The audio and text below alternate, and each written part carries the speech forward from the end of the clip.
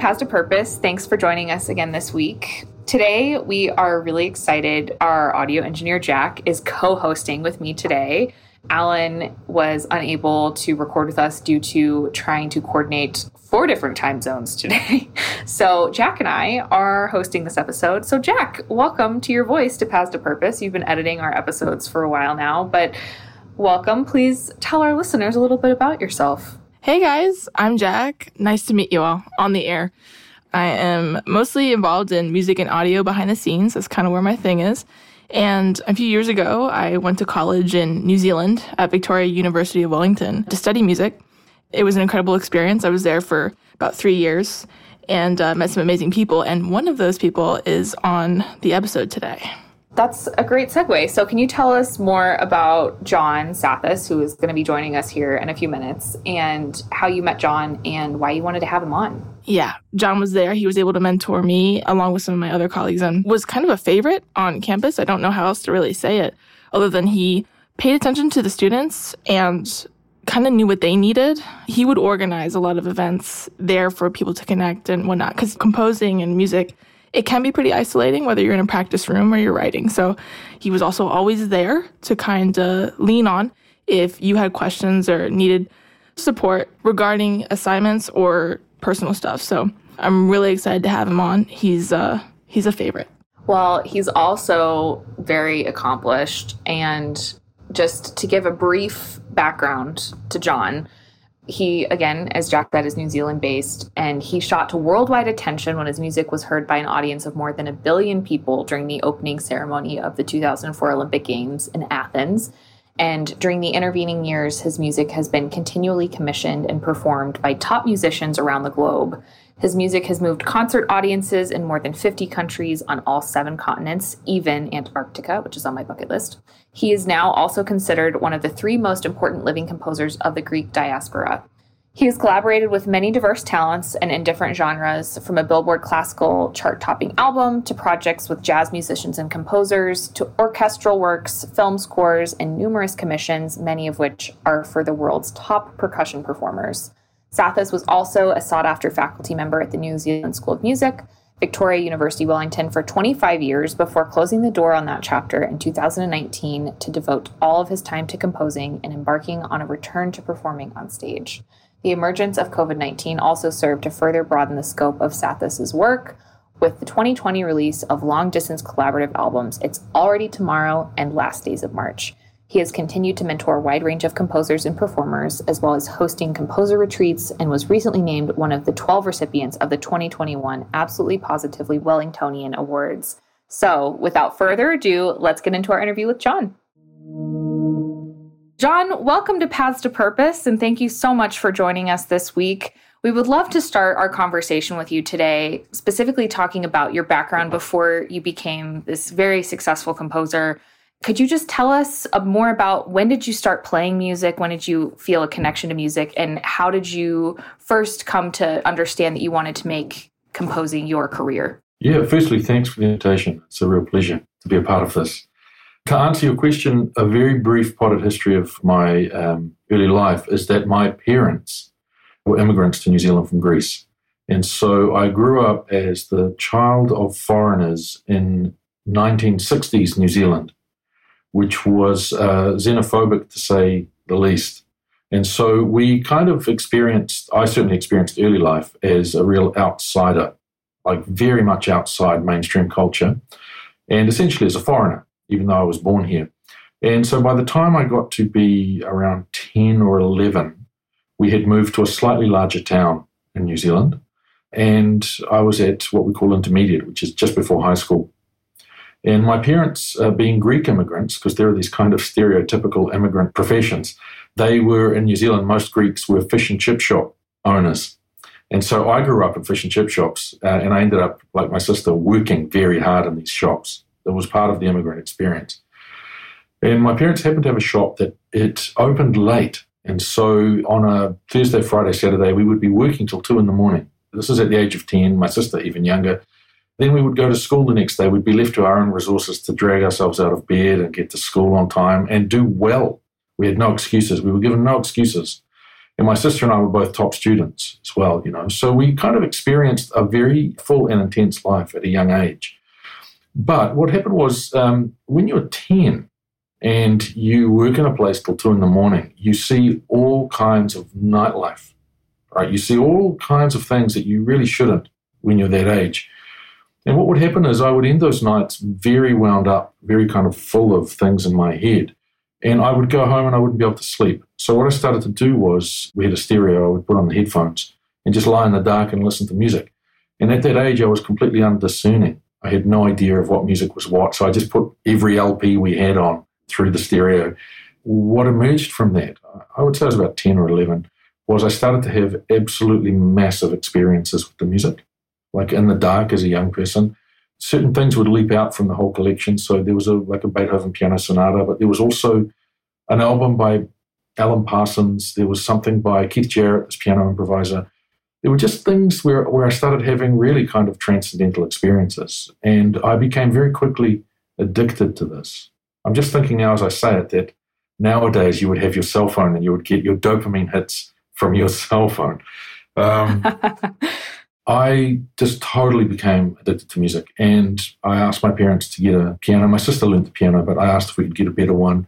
And I started playing and improvising on the piano as a very young person, just completely. It would have been awful. Whatever I was playing, it would have been terrible because I had no idea what I was doing. But it meant a lot to me. And so I then wanted to learn the mechanics of music, so I asked if I could have theory lessons. And what happened was, in a very short space of time, like from 12 to 16, I went from not knowing anything to auditioning for university. I think retrospectively, I must have been good at it in some way to have developed that fast and to have gotten that far. But it was a no-brainer for me that I was going to do music, because what I arrived at was that making music so that other people could have the experience that I was having as a listener had to be the best thing a human being could ever do. This is what I thought when I was 12. I believed that, and actually a part of me still believes that the kind of experiences you can have from music when you have your really intense experience on your own in particular, there's nothing that equals that. It's a very unique thing that music offers because of its, I think, its abstract nature. If it doesn't have words, if it's just like instrumental music or electronic music, it's like silent reading. There's something that happens in your brain that is extremely unique for the human experience. So there you go. That's quite a deep realization to have at such a young age. I think that's fascinating. And I also, as I'm listening to you tell your story, I'm curious to hear if you had familial support on pursuing music as your profession and applying to college and doing music specifically, because you came from an immigrant family and because it sounds like you had a lot of pressure to succeed and do well academically. So is that the case, or how did you deal with that, if so? Well, it's a very interesting, probably very relevant to this podcast, which is that my parents were very much in that immigrant mold of, it's not so much that we want our children to succeed, we want them to be able to look after themselves in what essentially felt like a semi-hostile environment, And so that kind of meant, first and foremost, material security. So, being financially safe and solid. But they quickly transitioned, which happens a lot with musician parents, from, oh boy, our son's really into music, isn't that great, to, oh no, he's like really into music. And he's taking this way too seriously. And so when I said I wanted to audition for university and do a piano performance degree, it's interesting how your life is decided behind the scenes sometimes. My father went to see my music teacher. I'm lucky that my parents were people with real imagination and vision and an openness. My father went to see my music teacher, and they had a conversation that I found out about years later. And my father said, look, my son's so serious about this music thing. He wants to go to university, but I have no way of understanding if he has any talent because music isn't my thing. So what do I do? And it was just that moment. My music teacher said, well, there's only one way to find out. You should let him go and see. And that's what happened. And it's so interesting that if my music teacher had said, oh, I don't think he's really going to get anywhere in that music thing, I would have been an accountant now, or a lawyer, or a doctor, or something different. It's so fascinating, that side of life. And these things happen to people behind the scenes where your fate is being determined by others. John, thank you so much for being here and doing this. And I'm curious a little bit because I know where you ended up because I've seen you teach and I know about your career. Afterwards, I am curious about how you navigated the unpredictable parts of your career, possibly earlier on. I think everybody can have different points in their life where that happens. So can you talk a little bit about how you navigated unpredictability in music? It's especially when you're trying to make a living in it. I think there's added pressure. And I was curious to know if you could speak to that and your experience with that. Sure. I think the first part of that is to separate the material and public version of succeeding or aspect of succeeding from the creative aspect, which is a very personal one.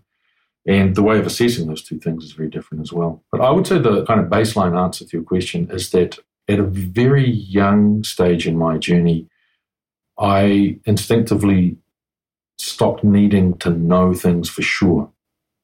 It's a really big thing, right? So I didn't need to be certain about things or outcomes in order to try doing them. So that is quite a big personality trait.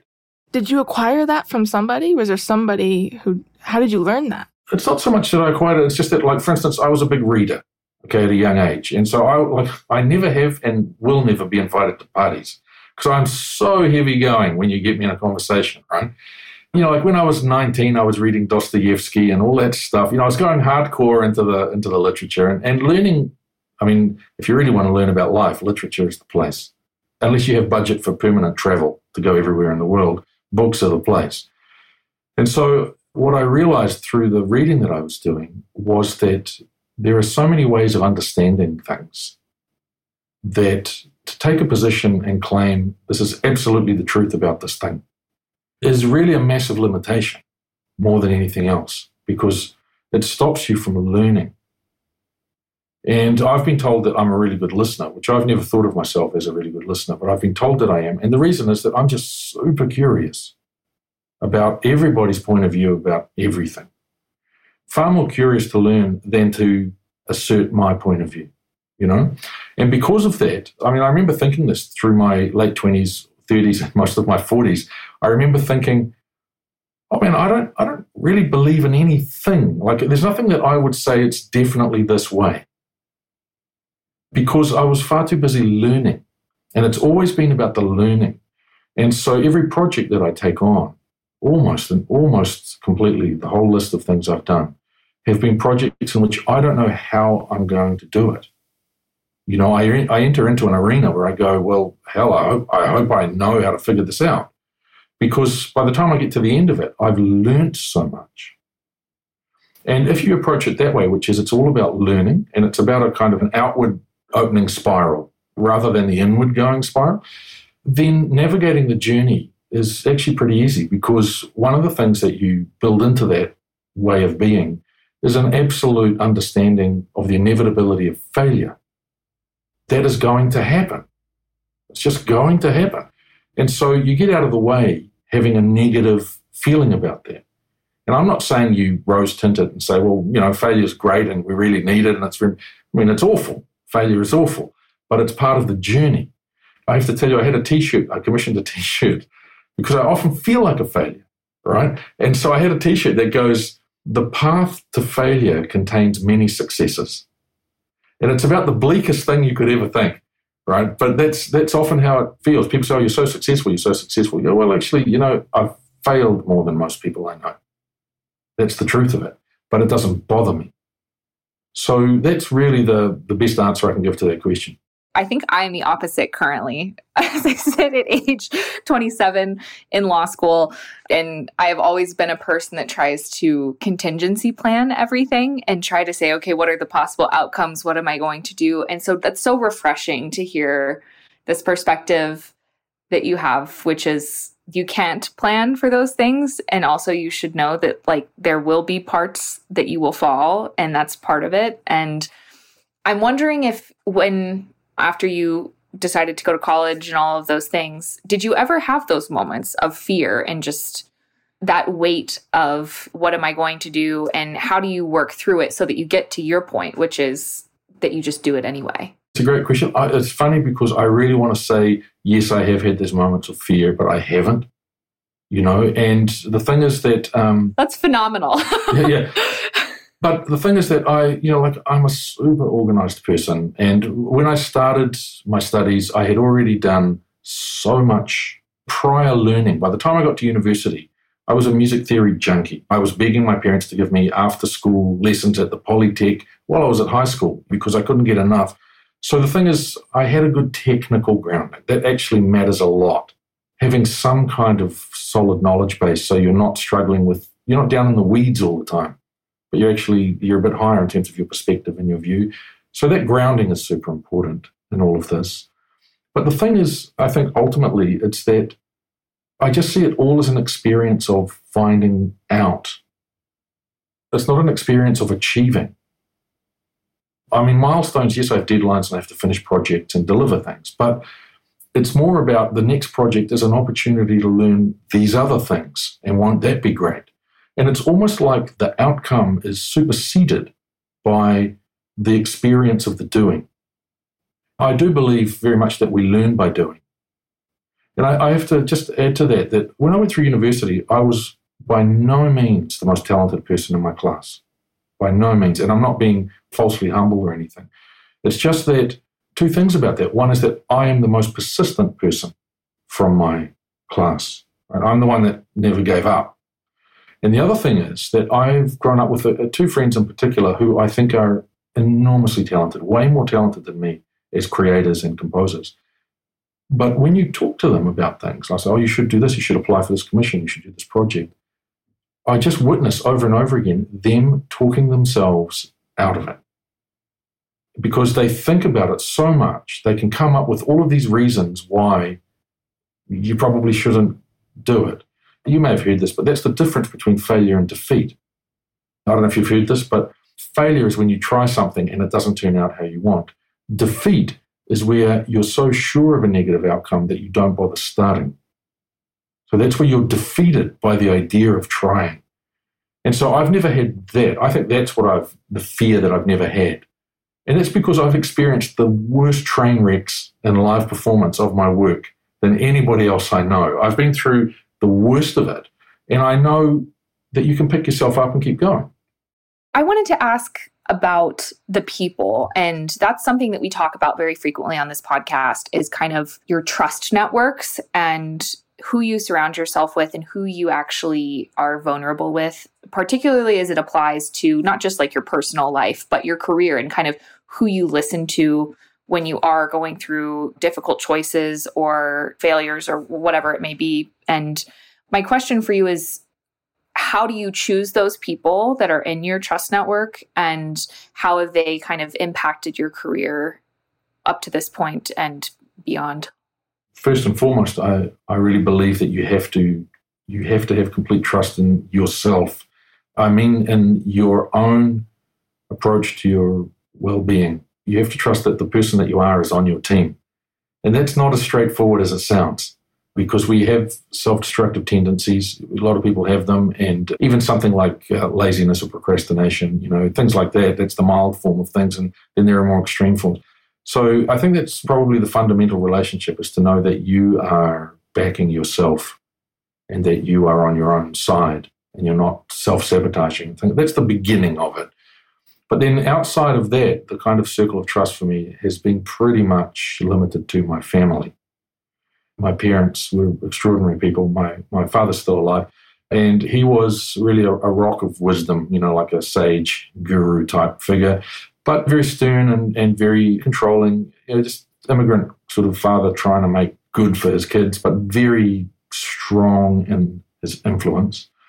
But he was the person that everybody would go to if they had problems, including neighbors, friends, extended family, workmates. Everybody would come to Dad because he was the guy. I learned a lot from his behavior, but I also gained a lot from being able to trust him completely. And he had this thing, which is in some ways the answer to your question, which is every now and then you talk to somebody and you say, I have a problem, I need to talk to you about it. And you can see in their kind of gaze or their stance this shift, which is they push everything that's about them to the side, and they are totally there for you. And then whatever you say, their response is entirely about your well-being, and they've removed themselves from that. And that's incredibly hard to find. Very hard to find it. And so if you ever find it, you superglue yourself to that person so that they remain in your life, because it's very hard to find, and also you endeavor to be that person so that you can have those relationships. And so my parents, my sister, my wife, my kids, that's kind of it.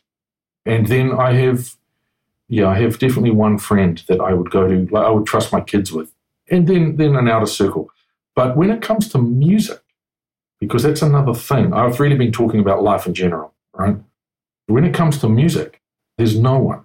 Like there's no one I go to. And the reason for that is I don't want input into the music that I'm writing. It's a very self-contained universe. I mean, this might be something you want to ask me about separately, but I'll just jump into it, which is this idea of self-esteem and where it comes from. If you're creative and you create work, whether it's paintings or music or poetry or books, at my age, what I believe at this point is that almost your entire self-esteem comes from one place, which is your relationship to your pre-existing work. So how you feel about what it is that you've made. That's where most self-esteem comes from. And because of that, you have to organize your entire life so that you are in a position to create the best work you are capable of making. So that 5 years from now, when you're looking back at the last 3 or 4, 5, 10 projects that you've done, you go, actually, that's pretty good. I feel really good about that. That's when you feel good. That's when you have good self-esteem. If you've dropped the ball on it and you go, well, all of that could have been better. If I just had more time, or if I wasn't so distracted, or et cetera, then your self-esteem drops. And I've seen that amongst my peers, my students, and older composers as well. It's all about how you feel about your work and what you've done. Long answers. I love it, though. We want the meat and potatoes, and we're getting it. That's the good stuff. So let's say you get past the fear of starting, and you're in it, and you're doing it, and burnout comes, right? And I actually had a conversation with a student who went to Victoria, who knows you, and I guess he ran into you probably in Wellington. Wellington's small, guys, okay? And he was saying that he hadn't written in a while, or that he was kind of struggling with his relationship to music, and that you said it's not uncommon to not write music for like 2 years after you finish your degree. That there's just sometimes a tumultuous relationship with music. And can you speak to that, how we can navigate the need to be creative, the pulling from yourself kind of constantly, but burnout, and how that affects you and how to navigate that? So I'm sort of extremely productive and can work like nonstop forever. So burnout's not a thing for me, which means I can't really answer to burnout. But what I can talk about is the university and the post-university experience. And then in terms of getting started on projects, it's very important to understand that university is a unique moment in one's creative journey. Because at university, essentially, you're still at school and somebody's telling you what to do. Okay, which is really a source of great tension when you're talking about creative work. And somebody says, write this. You're like, actually, I want to write that. That's what I feel like doing. And it's like, too bad. That, once you leave university, should never happen again to you because you're out of that system. It's different, like I know, Jack, that you're super into film scoring. So that's like a different world. So I'm not really talking about that because that's part of a collective creation of a storytelling. That's something else. But in terms of just writing music for the stage or recordings or whatever, for me, it seems so simple. It's that, okay, so I don't have to do what other people tell me anymore. I'm not a student. There's no one in control of my creative journey anymore. What do I really want to do? Like, what's going to get me out of bed and rush to my desk or my piano or my instrument or my manuscript, whatever it is? What's going to get me out of bed and make me not want to stop working on this thing?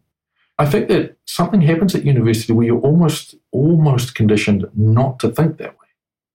Like it's almost a guilty thing. Oh, I shouldn't be enjoying this quite. But in fact, it should be the coolest thing you do in your day is write music, if you write music.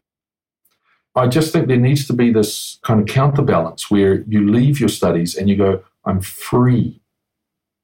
I'm free to write whatever I want to write, which is actually a terrifying position to be in, of course, because you go, well, what do I want to do? It's not obvious usually.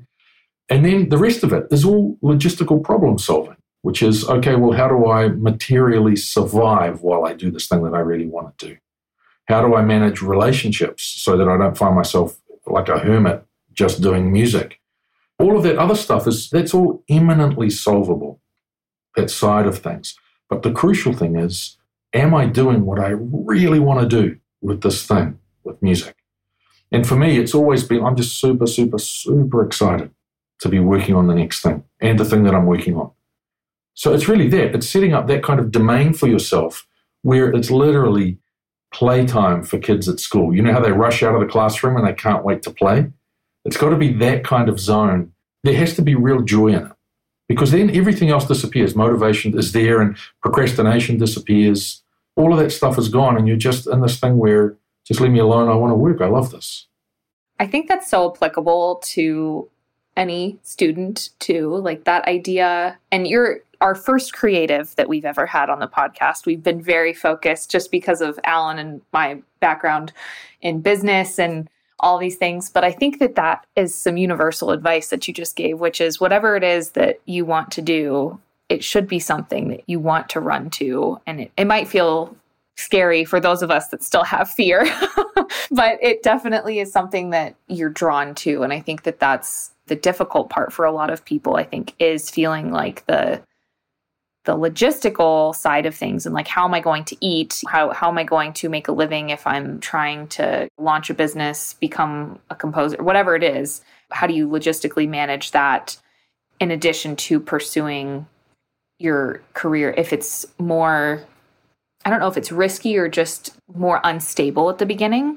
And I'm wondering if you have any experience with that side of things, whether it's with you or with your students, of kind of how to continue and persist maybe when that's really difficult, and how to still find that love and that joy in your purpose. Yes, absolutely. I think it's about which side of the coin you have up and which side down. And I think that for me, the way that it's worked out, I'm very, very wary of saying this as a piece of advice, but all I can say is this is what I've done, which is that I have made the kind of fundament, the main driver has been the composing and being super excited about that side of things, because that motivates me to work everything else out.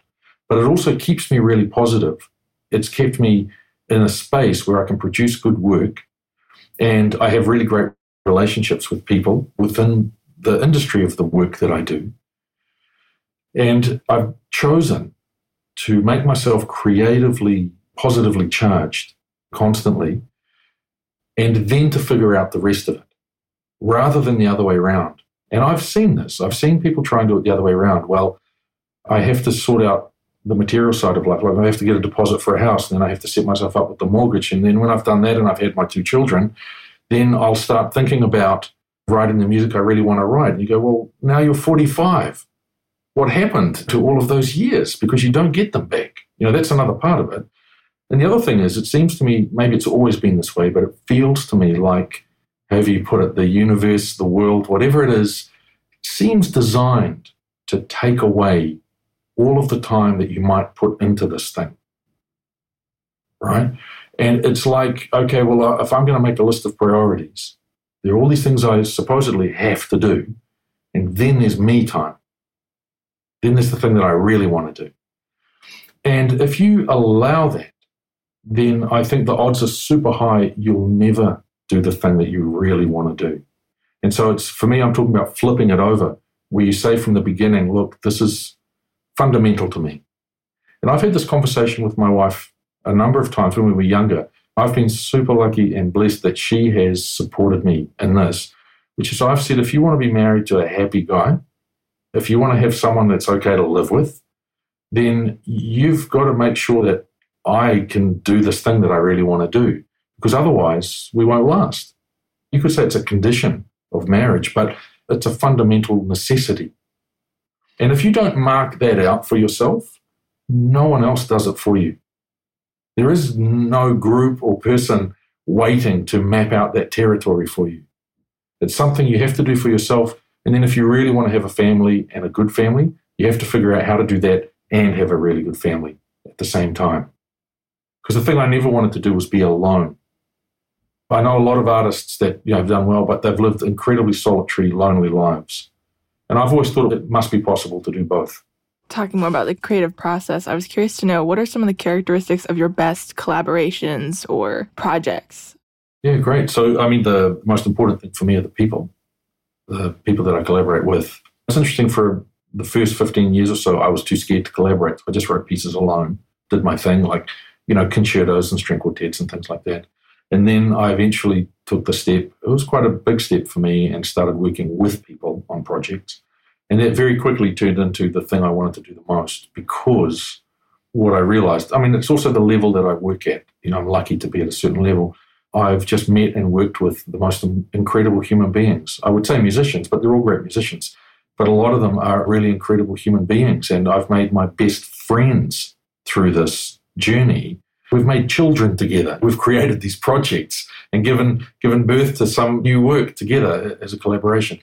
That has been very, very special. And the other thing is, it's opened up the world to me, these relationships. So I've had incredible collaborations with national icon musicians in Turkey, in Istanbul. I've worked closely, and he's a good friend, with Serj Tankian from System of a Down, the singer. I've worked with musicians, amazing musicians from India, from Morocco, from Iran, from France, of course, America and Canada and the UK. But it's just the whole world has opened up culturally for me because of this journey. I think that's what I'm the most grateful for. But there are other collaborations, like I did the Olympics, in 2004 in Athens. And I wrote a lot of music for the opening ceremony, including the cool bits, like the flame being lit at the end and all that stuff. There's an example of a project where you agree to and have no idea how you're going to realize it. I just went, yeah, absolutely, I'll do that, no problem. And then figured it all out. But in that collaboration, I learned something very important, which is I was originally brought on board just to write some small fanfares.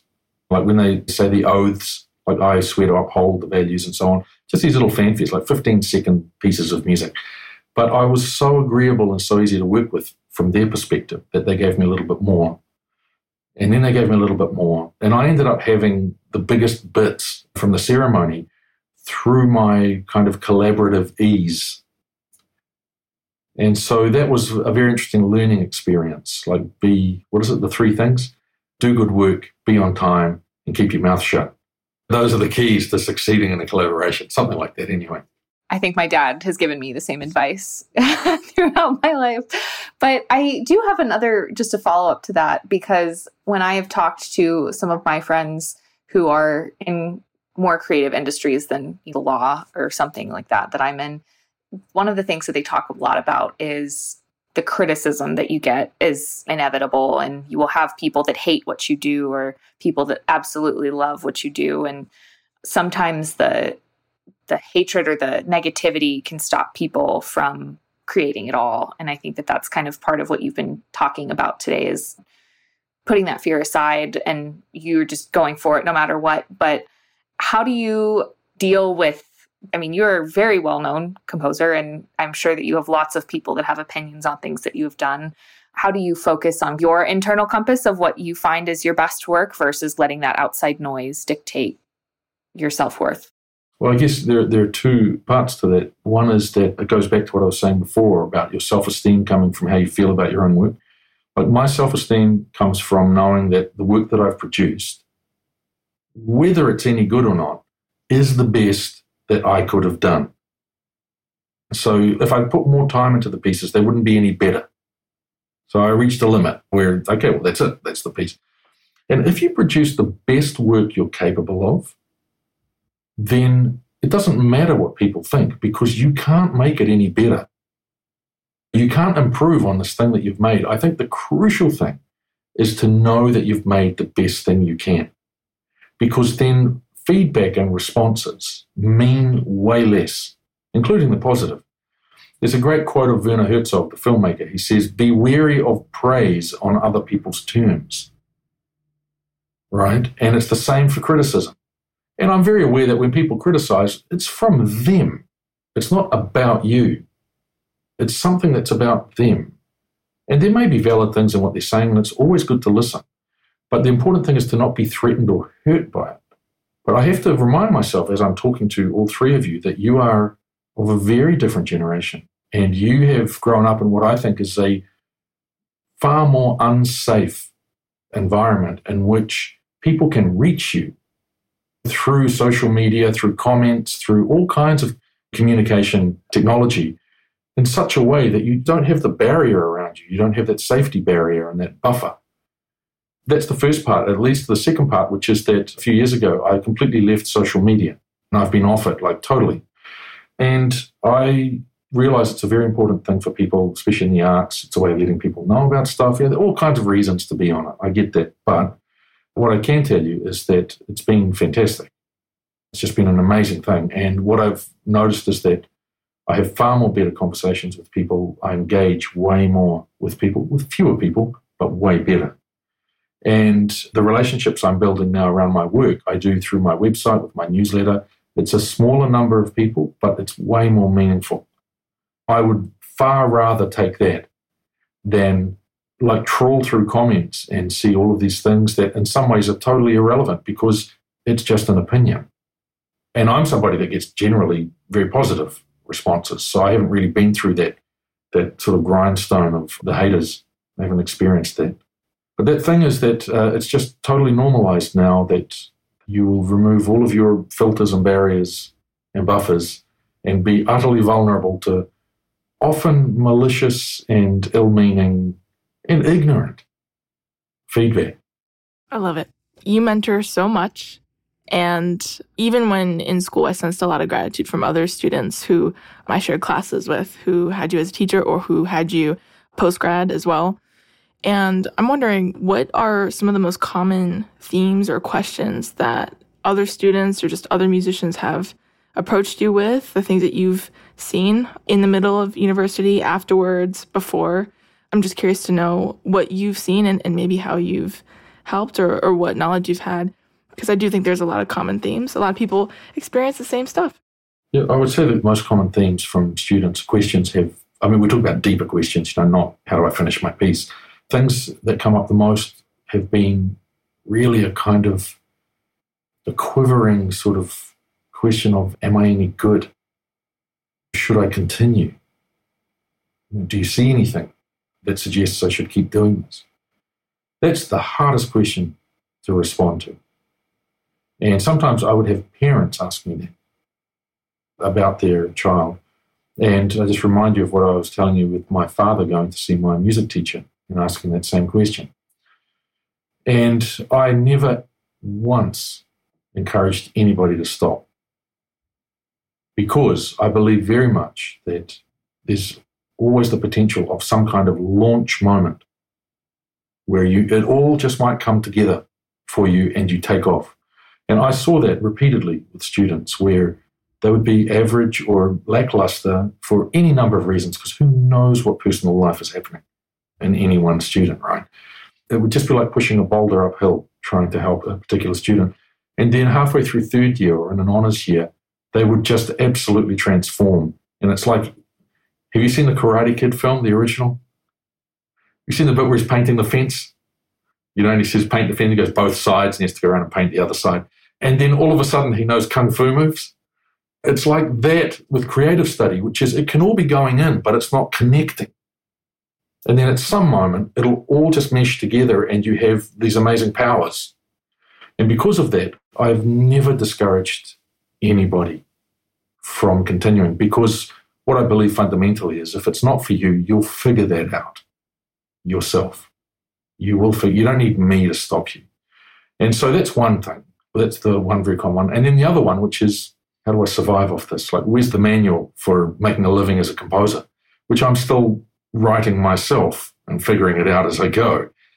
And so the practicality of it, but of course I had lots of advice to give about what to do in your first year out of uni, how to keep the ball rolling, get momentum going, all that.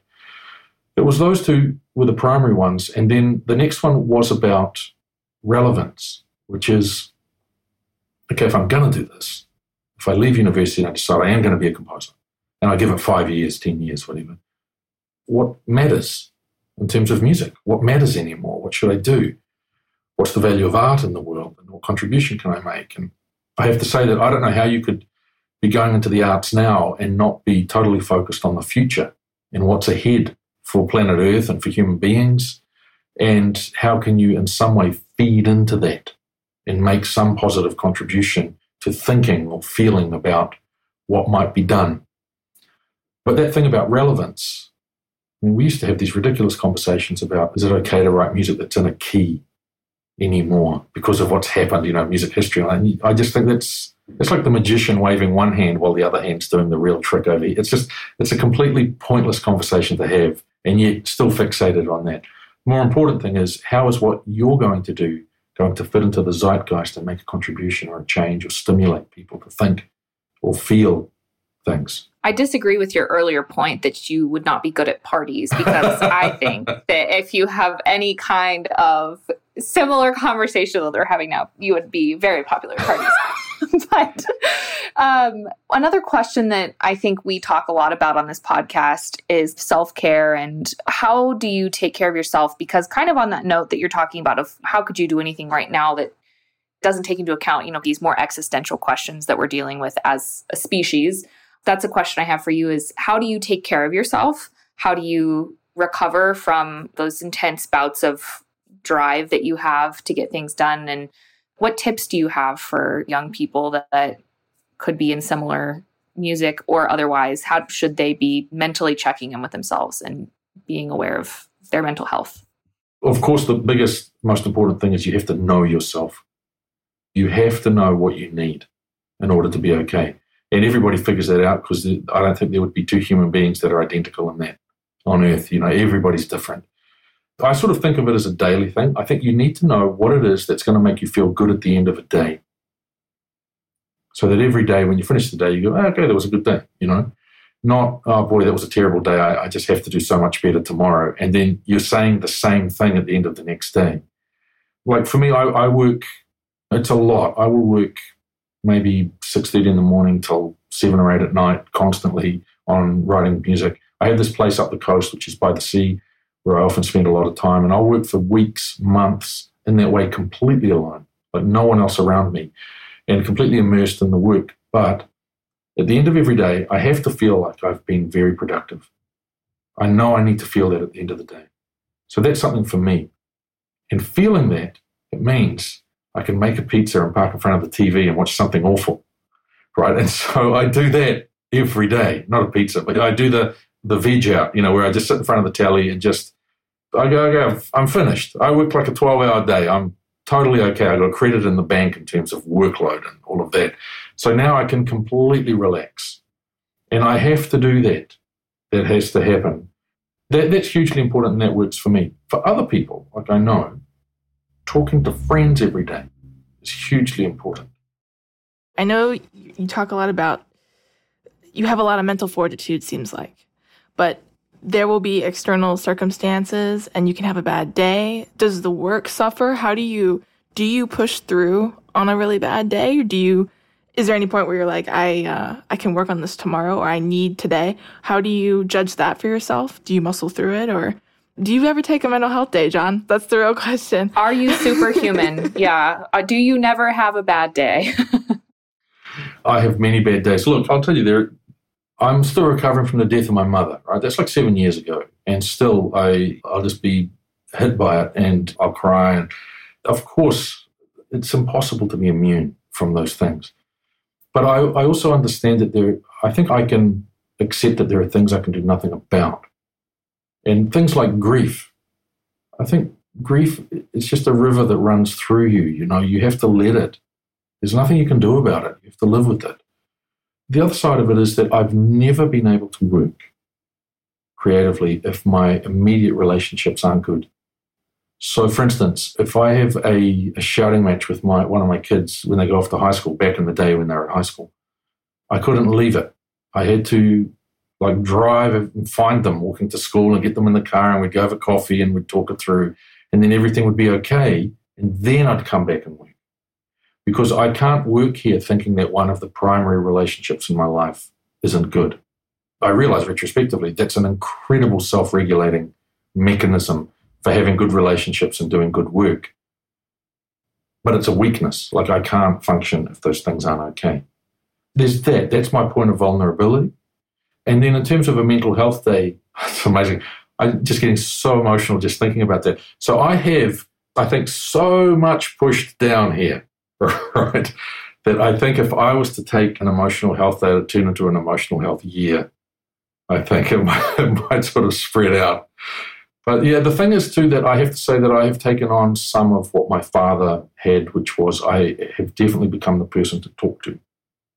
And amongst my immediate and quite wider circle of contacts, I'm often sought out, and I don't say this with any kind of pride, I'm just often sought out to tell problems to and vent and so on. The last sort of 5 or 6 years, that's really, it's exploded and it's been very, very heavy. But I feel privileged to be there for others in this way. But there are times when I feel like very full of other people's things. So, yeah, every now and then I think, man, I really need to take a break from this. And I kind of make myself a little bit less available. That's my way of coping with that. I think we're going to do an entire episode in the future on boundary setting and why that's important. So we'll have to revisit this topic because I think we could have an entire episode on it. But I wanted to ask you before we wrap up, if there's anything that you would like to recommend to our listeners about anything that you've talked about today, books, articles, music, anything that you are reading, listening to, focusing on that you would recommend that kind of either relates to anything that we've talked about or just things that you're loving and would like to share. Yeah, I'd love to. So I am working on a new project now, which is, it's been this gradual progression dealing with relevance and making some kind of impact. I've started working with text, and I've been reading some books by an author. I might just type his name into the chat. Hang on. His name is Henry Giroux, an amazing writer. He's at McMaster University, and he writes books about the current state of society and particularly pedagogy and education, but how that's impacting on everything that's happening. I started reading his books, and I would recommend all of them. He's got a fantastic website. You can find them. And his books are really hard.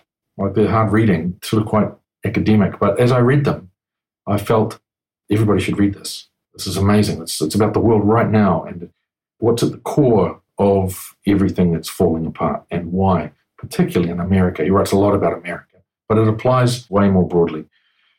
So I read a whole lot of his books, and I just thought, well, what am I going to do? Write another string quartet?